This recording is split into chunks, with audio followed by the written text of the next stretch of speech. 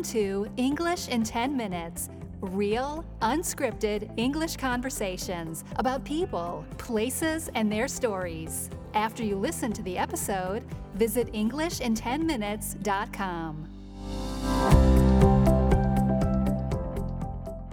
Today I'm talking to my friend Alex, and Alex, you're American, and in particular from the city of St. Louis. And where is that? That is in the state of Missouri. It's kind of right in the middle of the United States. It's known in a region called the Midwest, which is a bit confusing, but it's kind of right in the middle. Right, because I guess the original settlement in the United States was in the east, and so it's only later that there's been a lot of movement towards the west, and so I guess, St. Louis was more considered the gateway to the west, right? Well, exactly, yeah. So St. Louis is called the gateway to the west, and we have a big arch, a big monument called the Arch, which is massive, and it's sort of supposed to be people sort of symbolize people going through St. Louis to westward expansion. And so what kind of era are we talking about in terms of people really coming through the city at that time? Probably late 1800s, early 1900s, maybe. Right. So the Gateway Arch, like you said, it's this huge arch, and you can go up to the top of it, right? And you have this great view all over St. Louis? Yeah. You can take it's kind of a weird little elevator thing, but since it's sort of an arch, like half of McDonald's M, basically, it sort of has to go up the inside of the arch in a sort of a stair pattern. So you go up, and then it moves over a little bit, and then you go up and moves over a little bit. But then when you're at the top, you can see, downtown St. Louis and over the river into Illinois and stuff like that. So yeah, it's a lot of fun to do once or twice, like it's good. Like I haven't done it in years, but if you go to St. Louis and a lot of people will go up in the arch just because it's like anything else. You go up in something giant.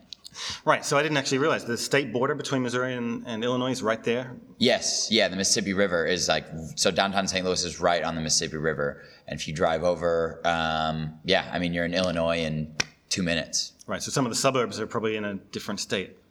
Yeah, sort of. So like, for instance, what's called East St. Louis is actually in Illinois.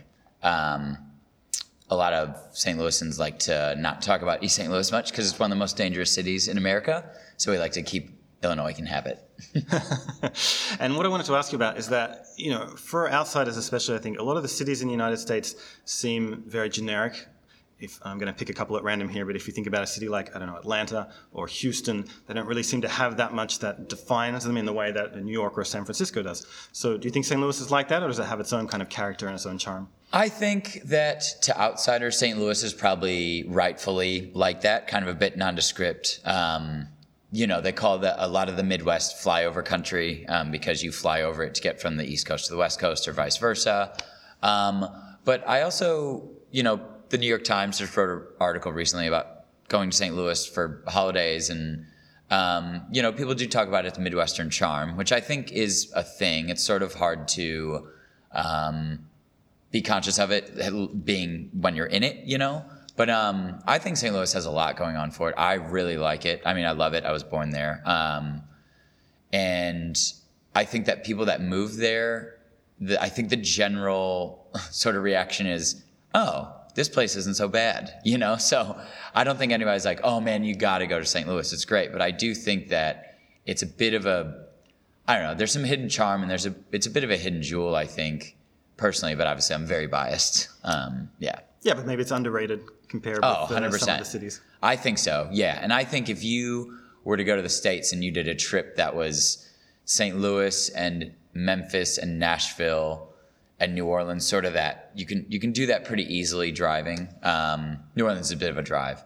But yeah, I think you would see part of the country that a lot of people never see, especially overseas travelers, because rightfully so, they go to the West Coast or they go to New York or they even go to Texas or something like that. And those are all great states and great cities that have great cities.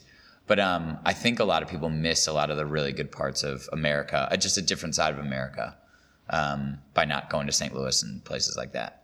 So I spent one night in St. Louis once, and we were there with a couple of other out-of-town people. And one of the things that we realized, or that we thought, was that the downtown in the evening, there's not really much going on there because it's more like a business district, and you really need to know where the interesting places are, because there's a lot of cool little suburbs, but if you're not from there, you don't really know where to go. Yeah, that's 100% true, and that's one of the reasons why going there on holidays is a bit tricky, because it's not like, when you talk about downtown St. Louis, it's not like downtown New York. Well, that's a bad example because downtown New York's massive, but downtown anywhere, because it's not really one centralized area. And unfortunately, a lot of parts of downtown St. Louis are really run down and underdeveloped, and that's slowly changing, but and frankly dangerous. You wouldn't want to be walking around there at night. But there are a ton of cool neighborhoods kind of downtown towards the east, more towards the river, that are great to hang out in and stay in, like the Loop, Central West End, Soulard. All of those would be really cool to grab an Airbnb. You know, they're not going to have many hotels. I mean, the Loop has one really cool one called the Moonrise. But like, if you could grab an Airbnb or something like that in one of those areas, you have plenty of pubs and cafes to walk around in, and you'd be close enough, whether it's taxi or Uber, to get to a lot of other really cool places down in the city. And a lot of younger people move toward the city if they stay in St. Louis. And so it's got a good vibe to it, a lot of culture. But going back to the taxi Uber thing, that's another major drawback of St. Louis, is that the public transport is next to nothing. There's a Metrolink railway system that is very small compared, it doesn't really go out that far. And I think, I'm not positive about this, but I think that has a lot to do with the gap between the city and the county, which is a big issue in St. Louis in terms of policymaking and funding. It's kind of separate governments almost. And St. Louis is one of, if not the largest city in America, where the city and the county aren't unified in terms of that sort of stuff. So that's a bit frustrating. And the bus system nobody uses the bus system either. So, but anyway, enough of the bad stuff. It's really, there are a lot of really good little pockets that if you know where they are, and it's not like they're hidden or hard to find. You read anything about St. Louis and they'll be in there. Cool.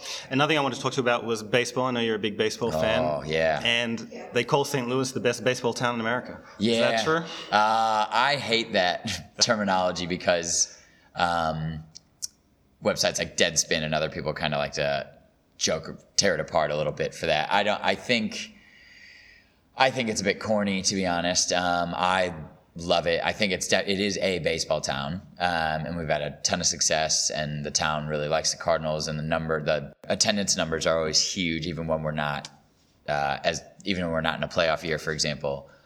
So it's definitely a baseball town in the sense of baseball comes first, second, and third in terms of sports.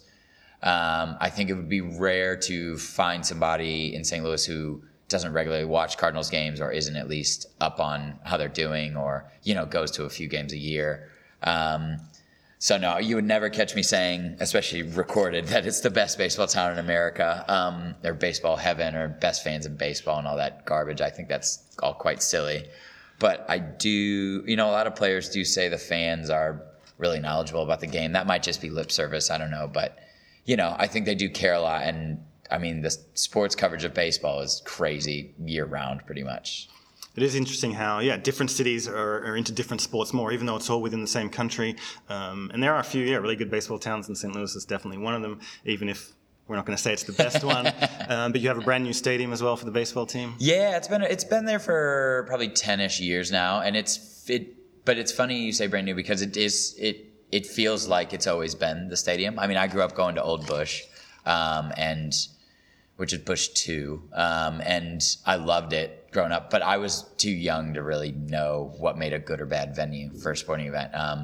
It was all metal and concrete. The concourses were crappy, but like in a good way, like I guess in a normal way. But now I think Busch 3 really feels like it feels like it belongs with all the stadiums these days that have been getting built in the last 10, 15 years. It's great. All right. Thanks a lot for talking to us. No problem. Thanks, Nick.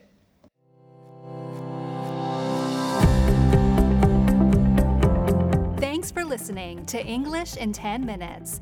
To download a worksheet for this episode, including the most useful vocabulary and a full transcript of the conversation, visit EnglishinTenMinutes.com.